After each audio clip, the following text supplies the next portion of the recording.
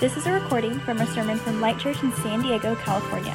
For more information, please visit lightsandiego.com.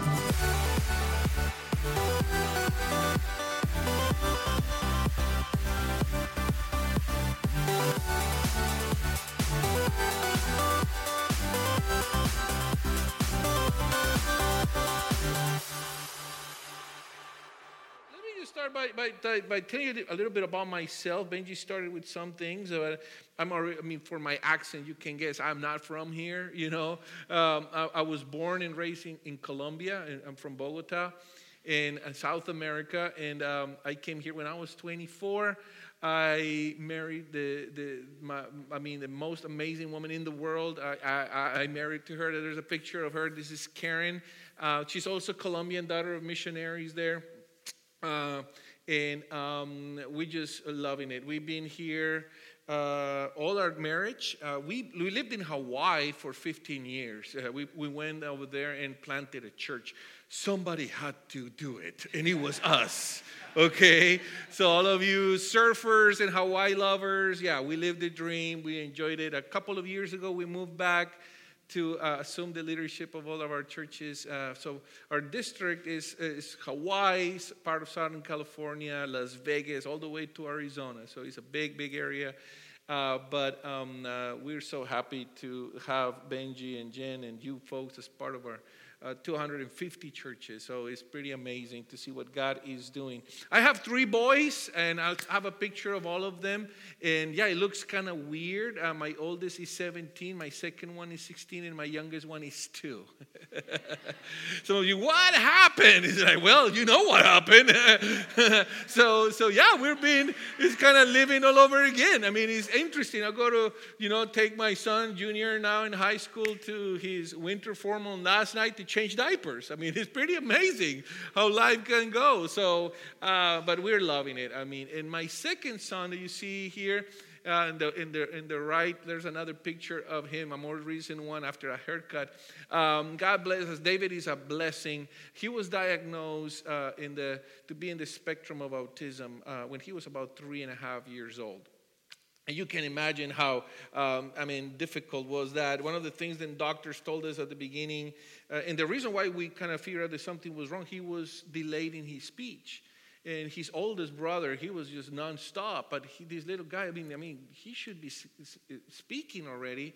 So when we went to the doctor and they gave us the diagnosis, they also told us chances are very slim that he will ever speak. His delay is so bad, we don't think that he will ever speak. So one of our prayer points from that moment was, Lord, would you please help David to speak? Do a miracle. And we prayed that for years. And 4 years we prayed. About 7 years old, then he started talking nonstop. We're rejoicing the miracle of God. It was amazing. And then quickly our prayers changed, and our prayers were, Lord, would you please help David to shut up? It's true. We were like, Jesus, have mercy on us.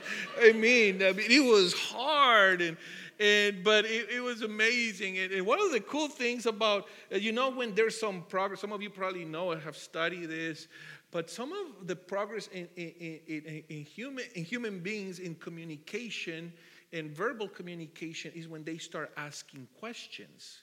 It's a big sign of a lot of that your brain is working properly is when you ask questions.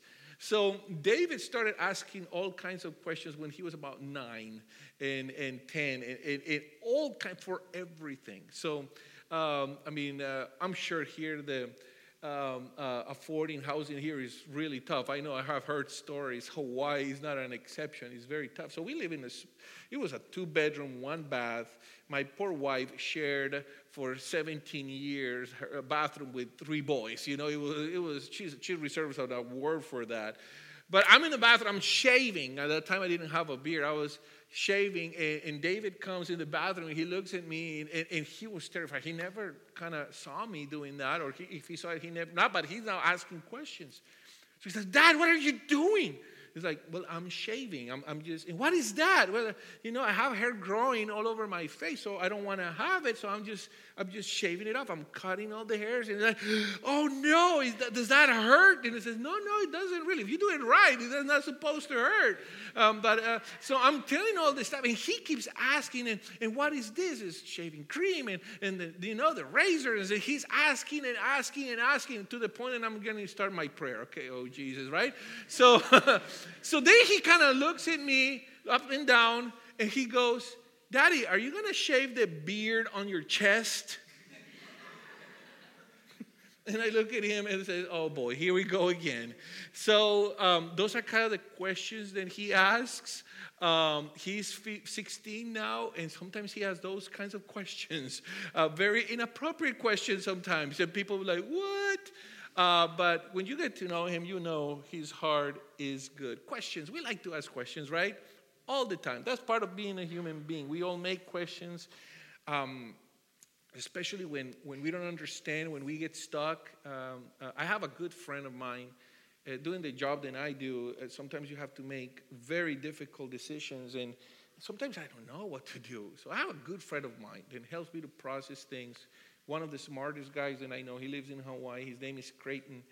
And actually, it was a few years ago, a couple of years ago, actually 3 years ago, this time in exactly January, when I was offered to become the supervisor here, and I didn't know what to do. I honestly didn't want to do this, but I felt that God was calling me. So I called Creighton, and he was in a different country at that time, and I said, dude, I really need to talk. I have to give an answer in the next few days.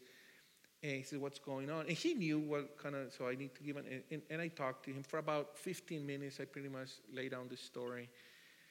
Then he started asking questions. Well, what do you think about this? Have you thought about that?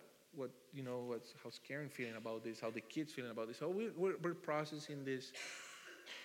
And he keeps asking questions. And then he keeps asking questions. And I'm getting now annoyed and frustrated. Dude, I call you to give me answers, not to ask me questions. Come on, help me here. But then I realized, we've been talking almost an hour and a half. And at the same time, I realized with the kind of questions that he was asking me, he was allowing me for myself to discover really what I needed to do. Very smart people, that's what they do. They listen first, and they ask you questions and let you discover the answers by yourself. It's pretty amazing. Some of the best counselors that I know, that's what they do. They just simply ask the correct questions. Now, today we're going to be looking in the Bible on a great story, and we're going to see Jesus asking questions. I mean, you would say, come on, Jesus knows everything. Why does he ask questions? Of course he knows the answers, but I think when he asks questions, he wants us to engage him in a process of us to discover what are the answers. Rather than him telling, well, this is what it is, he wants us to relate with him, to connect with him, to hang out with him. And to realize in that process, then we can discover a lot of things. And he does it through questions. It's interesting, the Bible says that Jesus is the wonderful counselor. How many would love to hang out with a wonderful counselor, especially when you need some advice and direction in your life? Well, Jesus is the man. We can go to him. He is the wonderful counselor. He has all the answers. He gives us the best guidance that we could ever find for our most troubled situations. So we're going to look in this story in Mark chapter 4. If you have your Bibles, if you didn't, we're going to put the text on the screen. Mark chapter 4 is an amazing story. Let me just give you the context, what's going on here, what happens before that. But this is the day when Jesus, in the Gospels, we'll see that Jesus spent some time with a multitude of people. People just came from all over. They heard about the miracles. They heard about the teachings. So they went to Encinitas to go, Benji. They went to the Sea of Galilee to hear Jesus, okay? They heard all these stories. There's a multitude of people, and this is open field all day teaching. I mean, if you complain of 40 minutes of teaching, I mean, imagine all day on the field, just listening to the most amazing sermon that you could ever hear. Some people call it the Sermon of the Mount. So, I mean, amazing teachings, the best sermons of Jesus that day. He's teaching to this multitude. Now, in order to kind of help you to picture in your mind what it was, it's kind of it's on the shore of the Sea of Galilee. So Jesus uses a boat. Picture this platform as a boat, okay? And he has the disciples to anchor the boat in the shore. So he gets in the boat, and from the boat, he's doing the teaching. You got the picture? Probably with the acoustics of the place and all that kind of helped to project his voice. So really thousands of people were able to hear him. There was no, a sound system there. It was just the way that he set it up. You imagine the background is a beautiful lake. There's the mountains, people laying all over, and Jesus teaching all day long. Now let's pick up the story here in verse 35. That day when evening came, he said to his disciples, let's go over to the other side. So he stopped preaching. Everybody's kind of there hanging out. And hey, guys, he's 12. Why don't we go to the other side of the lake? Okay? So leaving the crowd behind, they took him along just as he was in the boat. So they took pretty much where he was teaching. They all went in and they took off to the other side of the lake. There were also other boats with him. A fierce storm came up out of the sudden, and the waves broke over the boat so that it was nearly swamped. I don't know how many of you kind of hang out in boats all the time, or you've been in a storm and you've been in a boat. I don't know. Anybody for any chance? Okay, yeah, it's kind of rare. But I can tell you this. I've never been in that situation, but I've been in an airplane when it gets really scary. How many of you have been in planes when it gets like, okay, you see, we can relate to that. We may not relate to this, but we can relate to that. Man, not long ago, I was going home, and my home airport is John Wayne Airport in Orange County, and usually it's pretty smooth. But that day, I don't know what was out there, but that plane was shaking like it was like you start hearing the everybody's just like holding on their seats. Like literally a couple of the cabin, the doors just open and luggage start falling, and then you hear the screams like, ah! By the way, that was a guy. It wasn't a lady, okay? It was a guy. Like, ah! And then suddenly, you notice it. People that never been in church, people that suddenly become these faithful, prayerful warriors. Jesus, help us, right? And you see that? I've been in those. I mean, if you have ever been in those, now you understand what's going on here. The waves are crashing. The wind is blowing. This boat is going like, woo, woo. And people are freaking out. Massive panic. Now watch now verse 38. Jesus was in the stern, the back of the boat, sleeping on a cushion. He is taking a cat nap. Now, if you get to know me, you will get to know this. I am not a cat person. If you're a cat person, God bless you. We'll pray for you. But I am not a cat person. I don't like cats. My doctor just told me I'm allergic to cats, and I was not surprised. I just don't like him. It's not my thing. But it's interesting to see Jesus is having a cat nap. He just pictured him in a cushion, just going, just taking a nap while this boat is going like crazy. Picture that. Now, the disciples woke him up and said to him, Teacher, don't you care if we drown? Don't you care that you're just going to sleep? I mean, we're going to die and you just fall asleep? So he got up and watch this. He rebuked the wind and said to the waves, Quiet, be still. Then the wind died down and it was completely calm. Everybody say calm. Amazing. He said to his disciples, and here comes the questions. Here we go. First question. Why are you so afraid?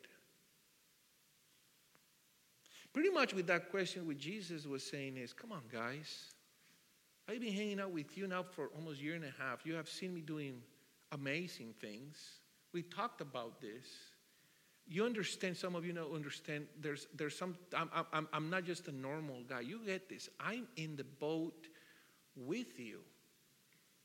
I could help you in the midst of anything that you're going through. So why were you so afraid? Why you were freaking out as if I was not here with you?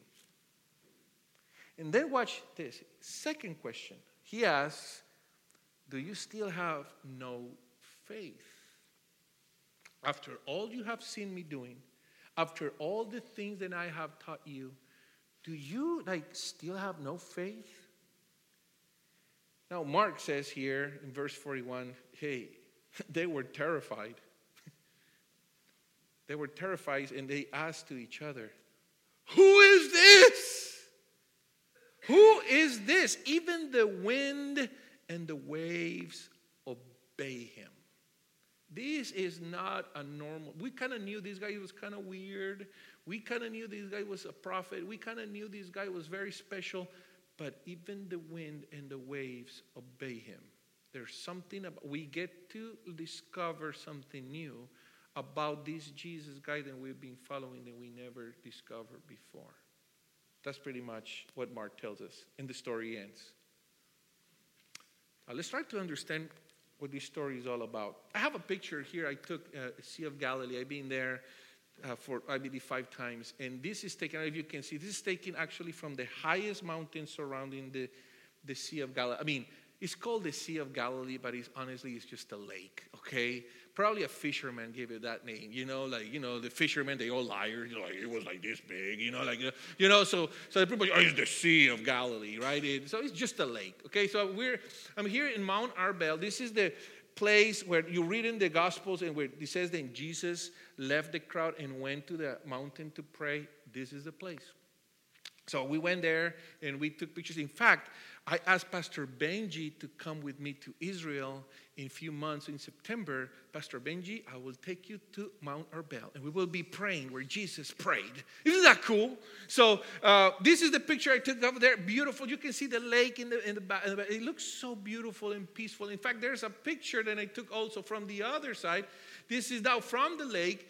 Mount Arbel is the one in the left. It looks like a curve right there. So just imagine a boat there. Jesus is hanging out with the disciples. You look like, come on, how can there be a storm in there? It's a lake.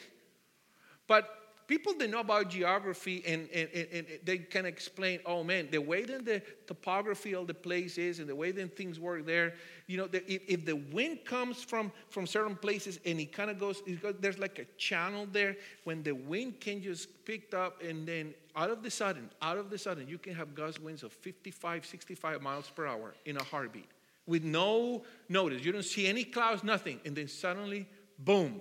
It just comes and it can be a pretty scary situation.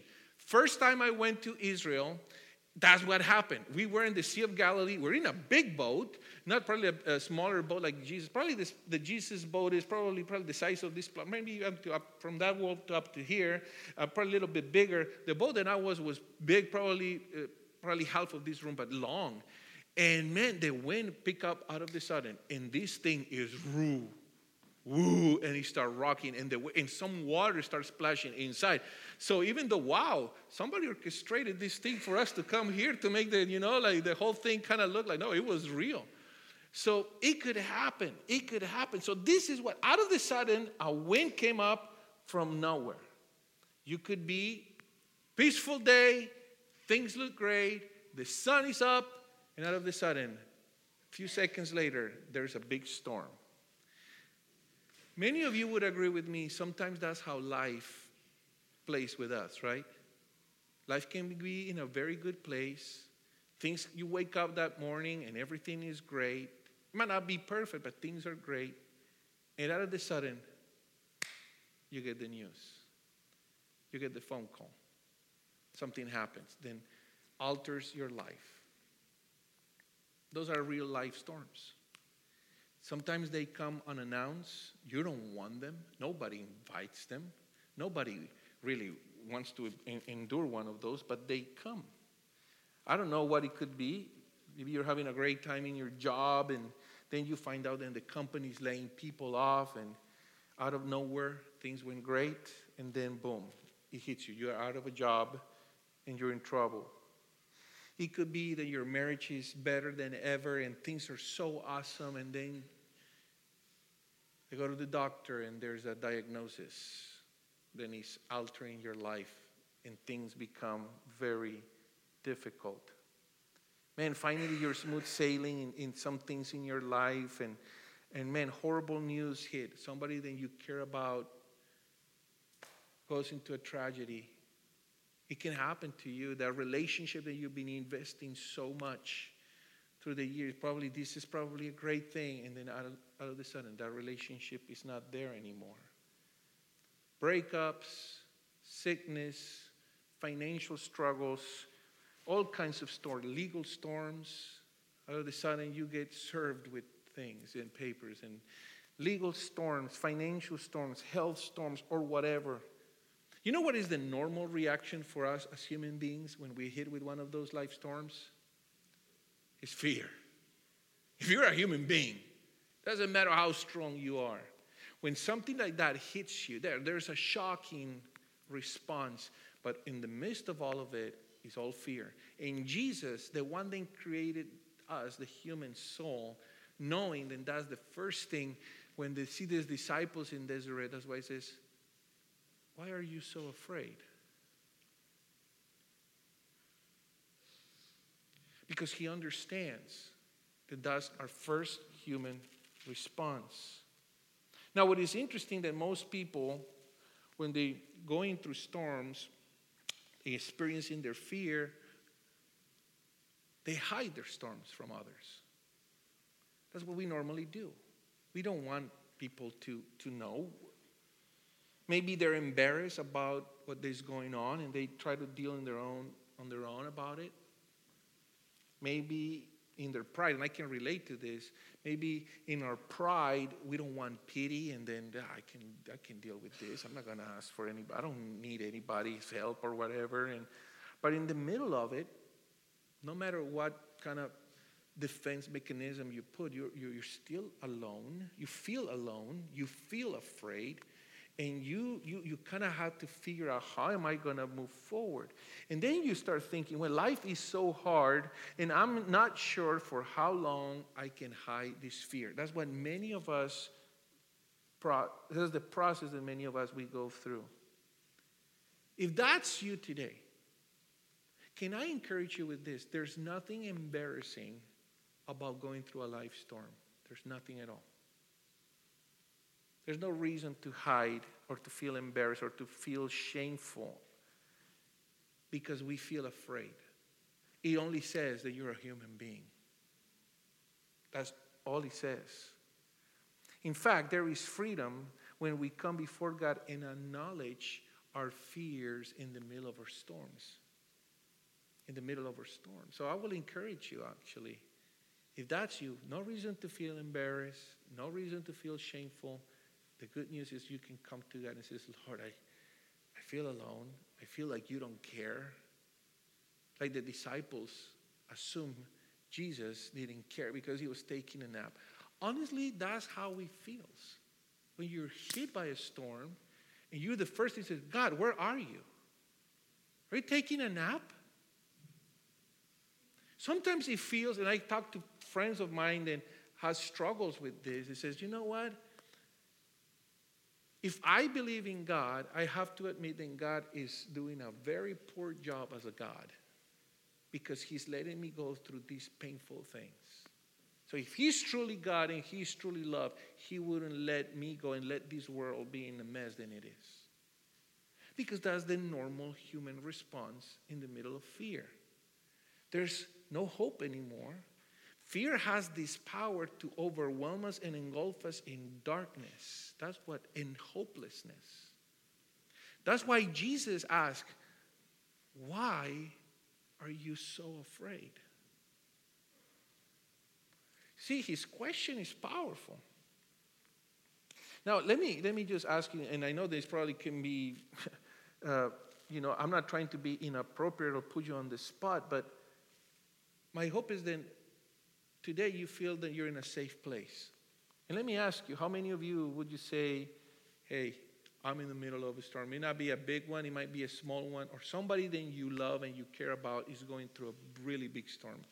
Anybody? Anybody? Okay, like half of you, the other half of you are still probably waking up or don't realize that your storm is going. Let me tell you this. The question is not if a storm hits you. The Question is when it's going to hit you.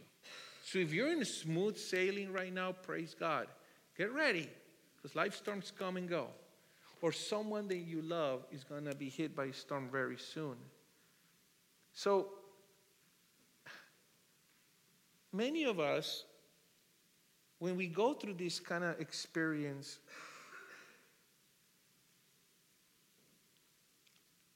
I can tell you for what I've been through, is something that I'm not looking forward to experience. Even though you hear me saying it's not when, it's not if, it's just when. I'm just trying to be honest about the reality of life. Life hurts, but God always heals. Life can come and hit you hard, but God always restores. And that's a big difference. So I want to give you some hope in the middle of the storm. So what I want to do today for the rest of the time as we look at this story, I want to leave you with two things that are going to be so important to remember right now if you're in the middle of the storm or when the storm hits you hard. There are two things that are going to make this whole ordeal way different. This is going to bring hope. It's going to bring expectation that God can do great things in your life, whatever storm you're facing. Two things. The first one, two things to remember when you're in a storm. The first one, you are in the storm with His presence. Everybody say His presence. You know, we were singing earlier today an amazing song. It says, "Not for a minute was I forsaken." And the song says, "The Lord is in this place. The Lord is in this place." We get to come in our faith, in our relationship with God, to a place when there is no doubt that God's presence is more than enough in the middle of a storm. That's what Jesus was trying to help His disciples to understand. You see, in the middle of the storm, Jesus was in the boat. And sometimes we read the story and we just keep reading and we miss that important part of the story. He was in the boat. Yes, He was sleeping. Not because He doesn't care. He was there in the boat and He's sleeping because He knows, Jesus, being both human and God, He knows, I know that I'm in God's hands. I know everything is going to be okay. But the boat is shaking. But the waves are rising. The water is getting in the boat. Yeah, but we're going to be okay. Sometimes that's, you know, we need to understand that alone is good news. Because if you're really honest with yourself, when you go through those storms, the first thing that is going to go away, is going to be challenged, is do you really believe that God is with you? I believe, for what I learned about this church, you guys liked honesty, right? And can I be honest? When I first heard that my son was diagnosed with autism, I can tell you the first thing I thought was then God was forsaking me.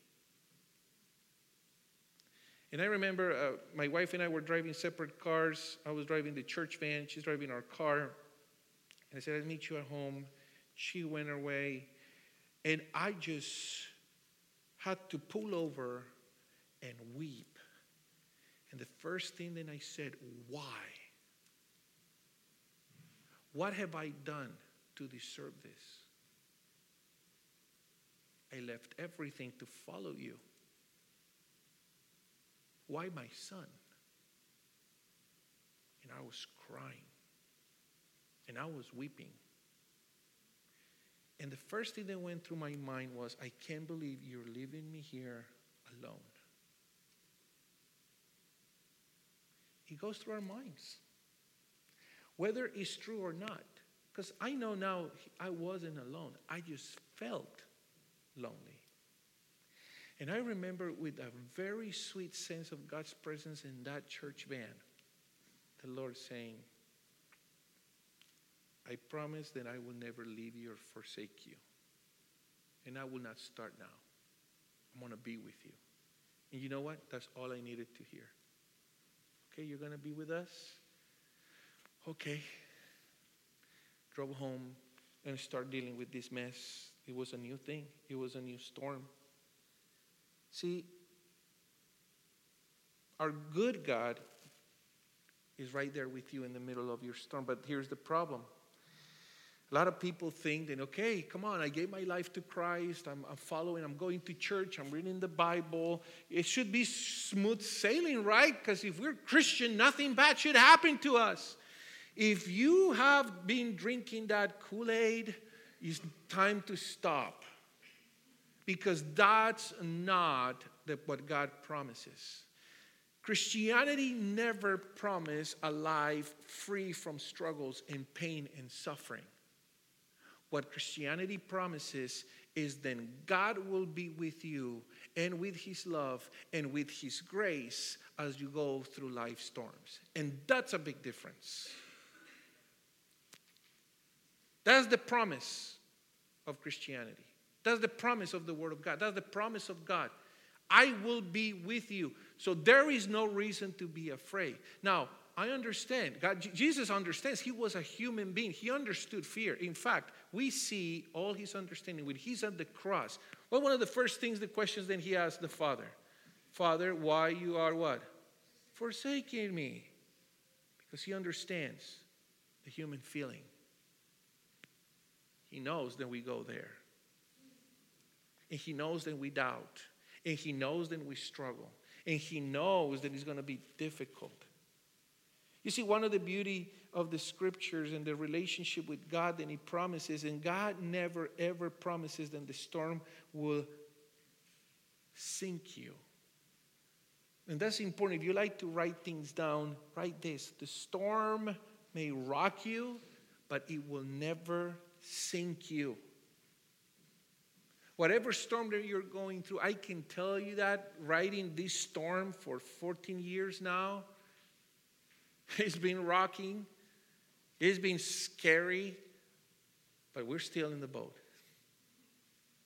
We haven't drowned. We keep going there. And life is getting better and ever and ever because the Lord is in the boat with us. Can you say amen to that? Now, some now and then, some of you, you're going to be in the middle of a storm, whatever it is, and it's going to get really, really tough. It's going to be bad. And people are going to look at you and say, how in the world can you just go through life with this kind of pain? Because many of them are going through it and they don't know how they're doing it. That's why we live in the most medicated society that the world has ever seen. That's why we have seen probably in a society that damages itself so much trying to cope with the reality of dealing with life storms. And we have the answer. They're going to ask you. Many people ask me, how in the world? You know, one of the things that I discovered, I remember praying when we planted our church, God, help us to get to the broken in our community. And we had the opportunity to reach many people that were broken. With this journey in autism, I get to meet so much brokenness in homes and in marriages and in relationships, just to getting to know families that were going through this. Do you know that the divorce rate among parents with autistic children is 85%? It's hard. It's hard. It hits hard. And through this journey, we've been able, my wife and I, to sit with dozens of couples. They have no hope. They have no hope. And many of them with no Christian background at all.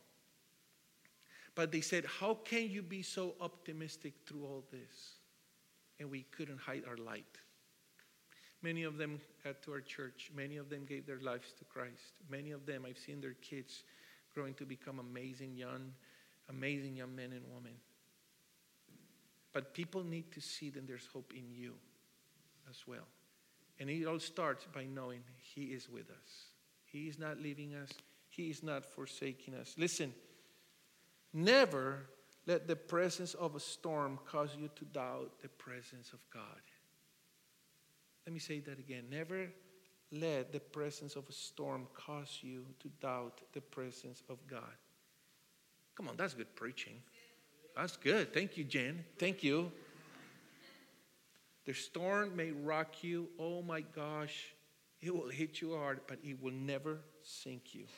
Jesus is in the middle of the storm. Remember, maybe you're not in a storm right now, but when you hit a storm, that's the first thing. Remember, you know what? In this storm, Jesus is with me. His presence is with me, and that changes everything. Amen? This is the second thing, and I love this. Also, you're in the storm for His purposes. Everybody say purposes. God has a purpose. God has a plan for your life. And what is amazing, the Bible tells us then His plans, His purposes for you are not for you to be in pain, to suffer, to go through be miserable. No, His plans for you are amazing. He says, I want to give you a hope and a future. I want you to prosper in all the ways of your life. That's what God has for you. But sometimes in the journey, we're going to hit storms. Remember how the story starts. Jesus tells his disciples, hey guys, let's go to the other side. He said, okay. And Jesus, knowing what was going on, He knows things are going to be shaky. But we're going to the other side. And the reason why it's so important to know this is because so many people think that if you're in a storm, if you're going through a hard time, it's because you did something wrong and God is now paying you back. It's karma. And that's not what it is. That's wrong. That's not what the Bible teaches. Jesus knows they're going to go through a hard time. So let me tell you this. Part of the will of God, part of the plan of God includes suffering for us. But suffering is not the end chapter of our life story. Redemption is always the end chapter of our story. Always. Always. And what happens in those suffering chapters is what made this story even more glorious. So Jesus is telling these disciples, and He's telling you, I'm going to take you to the other side. A side where you're going to experience all the goodness and blessings of God like you always thought I would have, even more. But we have to go through sometimes a storm to get there. Sometimes that's what it is. And He's giving them perspective. Jesus is taking His friends to the best next thing, to the other side. Even though He knows they have to go through a storm. So we can say with all confidence, then we are not in a storm because we are outside of the will of God. Actually, sometimes we get in a storm because that's the only way to get to the other side, where God is waiting with a greater reward. Listen, God always uses a storm to do amazing things in our lives. I will spend hours telling you how autism has blessed me, my wife, my marriage, my children, my church, my relationships, my leadership. So many ways. Just a quick one. You saw in the picture my oldest son. He's 17. Last night was his winter formal. It was so much fun just hang out with his friends and to see the kind of young man that he has become at 17. Sometimes it's scary, right? Like teenagers. I have teenagers and toddlers. So I have the best of both worlds, right? So I'm like, But it's amazing to see. One of the things that I see in my oldest son, he has become such a compassionate young man. He's the best brother that a kid with autism could have. No, don't get me wrong. They're brothers, so they have this. But at the end, I remember seeing when they were little, they were 6 and 5, and they're both wrestling, and I'm wrestling with them. And I noticed how Daniel, my oldest, by instinct knows, I'm going to let my brother pin me down, even though I have all the power to pin him down back. Because I want him to experience what it is to be a winner. And he does it all the time. It's amazing. Walking to school together, relating with other friends.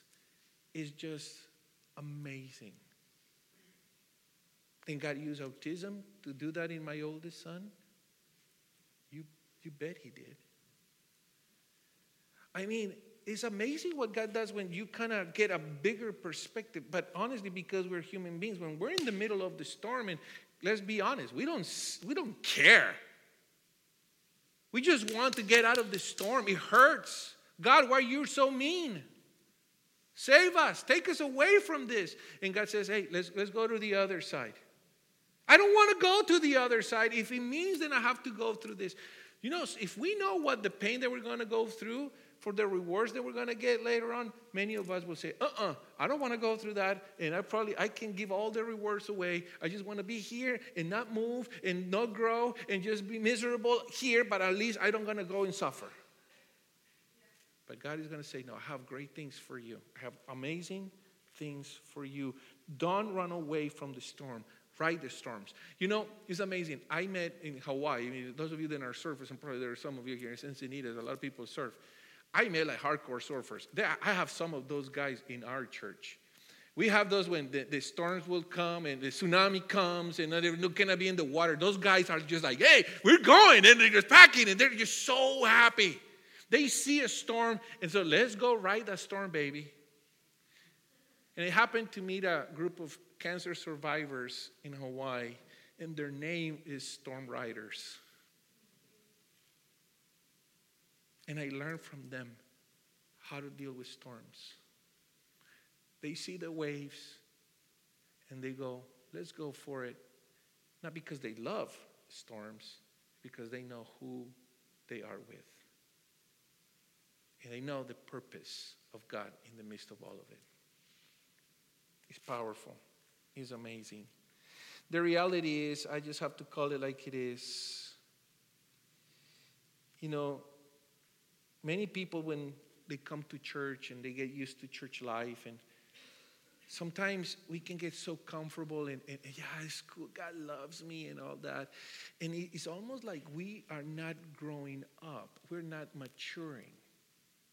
And sometimes there's a storm that comes, and God uses the storm to bring that growth and maturity. Now, let me be honest, because I can be honest. You've been very gracious to me. When I started to learn those things, when I'm in the middle of a storm, I was kind of getting irritated. Because I started again, picture a God. You know, I remember my days, I was in the military, and says, like, yeah, I understand how that works. They put you through the worst, and they humiliate you, and they do all those things so you toughen up. So is that what you're doing, God? Are you toughing me up? Is that what it is? Is that the kind of God that you are? I remember thinking all those things. And I think through these questions that Jesus asked his disciples is, you know, the first one, why are you're so afraid? And then the second, why you don't have enough faith? Do you know that our faith only can grow in places where our faith has to be challenged? It's the only way, right? It's the only way. What we miss in this story, remember the last part when the disciples says, who is this? Even the wind and the waves obey him. They discover a new reality of God they have never saw before. They saw the good teacher. They saw the miracle worker. They saw wow, he's so good. Oh, he's so good. But they never saw the God that controls every single thing in the universe. And through the storm, they have a very different view of God. They were terrified because, oh my goodness, this guy is not normal. The wind and the waves obey him. In the middle of the storm, how in the world, listen to this, how in the world you get to know Jesus the healer if you're not ever sick? How in the world you will ever see and meet God the deliverer if you are not in struggle? Some of you, you're about to meet Jehovah Jireh, the provider. How would you ever meet the provider if you're never in need? That's what happened to them, and that's what happened to me. I get to meet Jesus the restorer, Jesus the healer, Jesus the one that has the power to dissipate my fears and give me hope. I met Jesus, the one that can take a broken man like me and restore it through that storm. You're about to meet Jesus in a very new way. You have never met him before. Through that storm that you're going through. Now, I don't know how many of you know somebody who they're just rock solid in your faith. I can think about Pastors Benji and Jen. They're amazing in their faith. But if you get the privilege to know a little more of the story of the two of them, the reason why their faith today is rock solid is not just because they were in cruising mode all their lives. My goodness, the amount of pain and suffering in these two. There is no way in the world, in human terms, that they should be here planting a church and leading a church after all this crap that they went through in life. But here they are, telling the world and telling the city, God is real. Because we experience a God that can heal the worst that could happen in a human soul. And they're here. What if God has in his perfect plan? Maybe you're saying, oh, but I'm not like a pastor. But what if God wants to use you through this pain that you're going through as the rock solid, the anchor for your family, for your friends? You see, it could be then, by the way that you treat this storm that you're going through, friends of yours will see, wow, you have hope in God. There's no way you would. Can I have that? You become the medium for these people get to come to Christ. Just because you take a different attitude to the things that you're going through. A more serious, you grow in your faith. And sometimes God has a much better way to do things. You know, in the Sea of Galilee, the disciples learned something amazing. And I think that's what pretty much the story is all about. Because as the examples that I gave you, when you're in an airplane and things start going to get pretty scary, you trust them. I mean, just think about it. It's just a metal tube, right? Thousands of feet up, in the sky with certain amazing engineering capabilities. It's a miracle. Then that thing so heavy can sustain you. And so you have to get to know, trust. Okay, these guys that you think about, plane travel is the most safest way of traveling. You start trusting in all those. Maybe the pilot is one. Maybe Sully is piloting the. Sully, the guy that the Hudson Miracle. Maybe somebody like Sully, better than Sully, is the one pilot in this plane, and we're gonna be fine. But at the end of the day, the only thing that can bring peace is when you know that no matter what is that you're putting your trust, God has to be the one you put your trust in. These folks in the story were putting their faith in a boat, in a bunch of wood that could sustain them afloat. And they had to realize, I cannot put my hope in the boat. I need to put my hope in the one that is in the boat, who is Jesus, the Son of God, the one that can tell the wind and the waves to stop. I need to put my hope in him. I don't know what boat you're putting your hope in. If your hope is in your company that gives you the paycheck, in your smarts, in your education, in your ability to do things to sustain you financially, my prayer and hope is that you start putting your hope in Jehovah Jireh, your provider. My prayer and hope is that you're not placing all your hope in your spouse that you love so much. That you're not putting your hope in your friends, or that you're putting your hope in Jesus, the everlasting, the one that is the same yesterday, today, and forever, the one that will never seek you nor forsake you. You put your hope in him. No matter how bad that boat can go up and down and all that, and you may lose your cell phone as the thing goes off and all that. But if Jesus is in the boat with you, you place your hope in him, not in the boat. And you will be fine. The other side is waiting for you. Will you say amen? Let me just close with a thought, and I'm going to get our hearts ready. But one of the things that I learned through my storm is this, and you can write this down. Every storm has an expiration date, but God's purposes are everlasting. Sometimes we think it's the opposite. Then God's goodness is going to end the moment then I go south, the moment then I do something wrong, then God is not going to be good to me. No. Listen, God's love and faithfulness to you is guaranteed regardless of how sour you can go with him. He's not all day waiting for you. Oh, you made a mistake here. I don't love you anymore.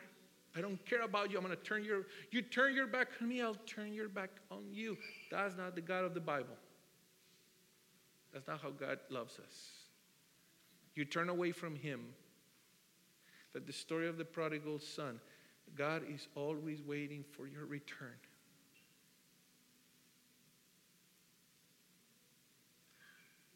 All storms, every storm has an expiration date. Every sickness has an expiration date. Every heartbreak has an expiration date. Every disappointment has an expiration date. The goodness of God doesn't. His promises and his good purposes for you, they're everlasting. That's why we truly need eternity, folks. Not because it's kind of like a cool place to be. It's because God's love is so big. There's no containment in time. It violates any wall of time. God's love and grace breaks all of that. Storms, they may come, they may go. And if they come, like my sweet friend, Cynthia Whitehouse, who went to be with Jesus 10 years ago, who was part of the Storm Riders. God used cancer to not only take her home, but also to have all her sons and her family come to Christ. But she always tell me, here comes the storm. She was diagnosed 3 times. She was in remission 3 times. The 4th time is what God took and used to take her heaven to be with him. But every time Cynthia came and said, storm, here we go again. Let's ride this storm.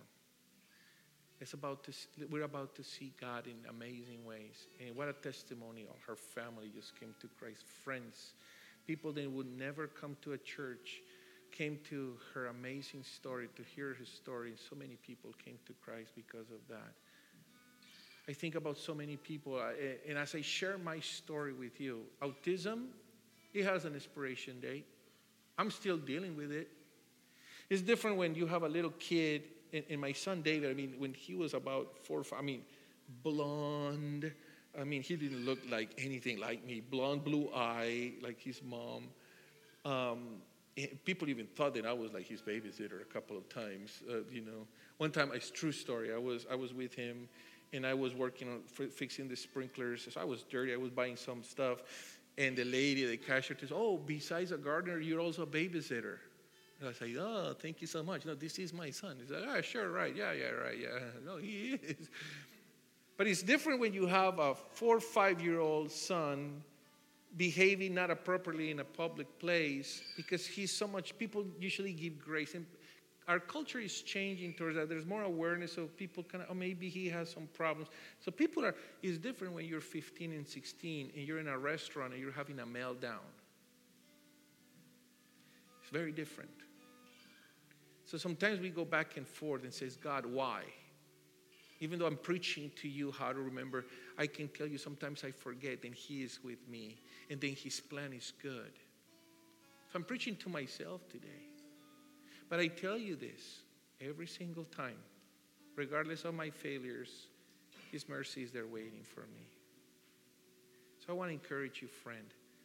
Whatever you're going through is not gonna go forever. He is gonna prevail. He is gonna take you to the other side. And he is gonna take you through whatever you need to go through.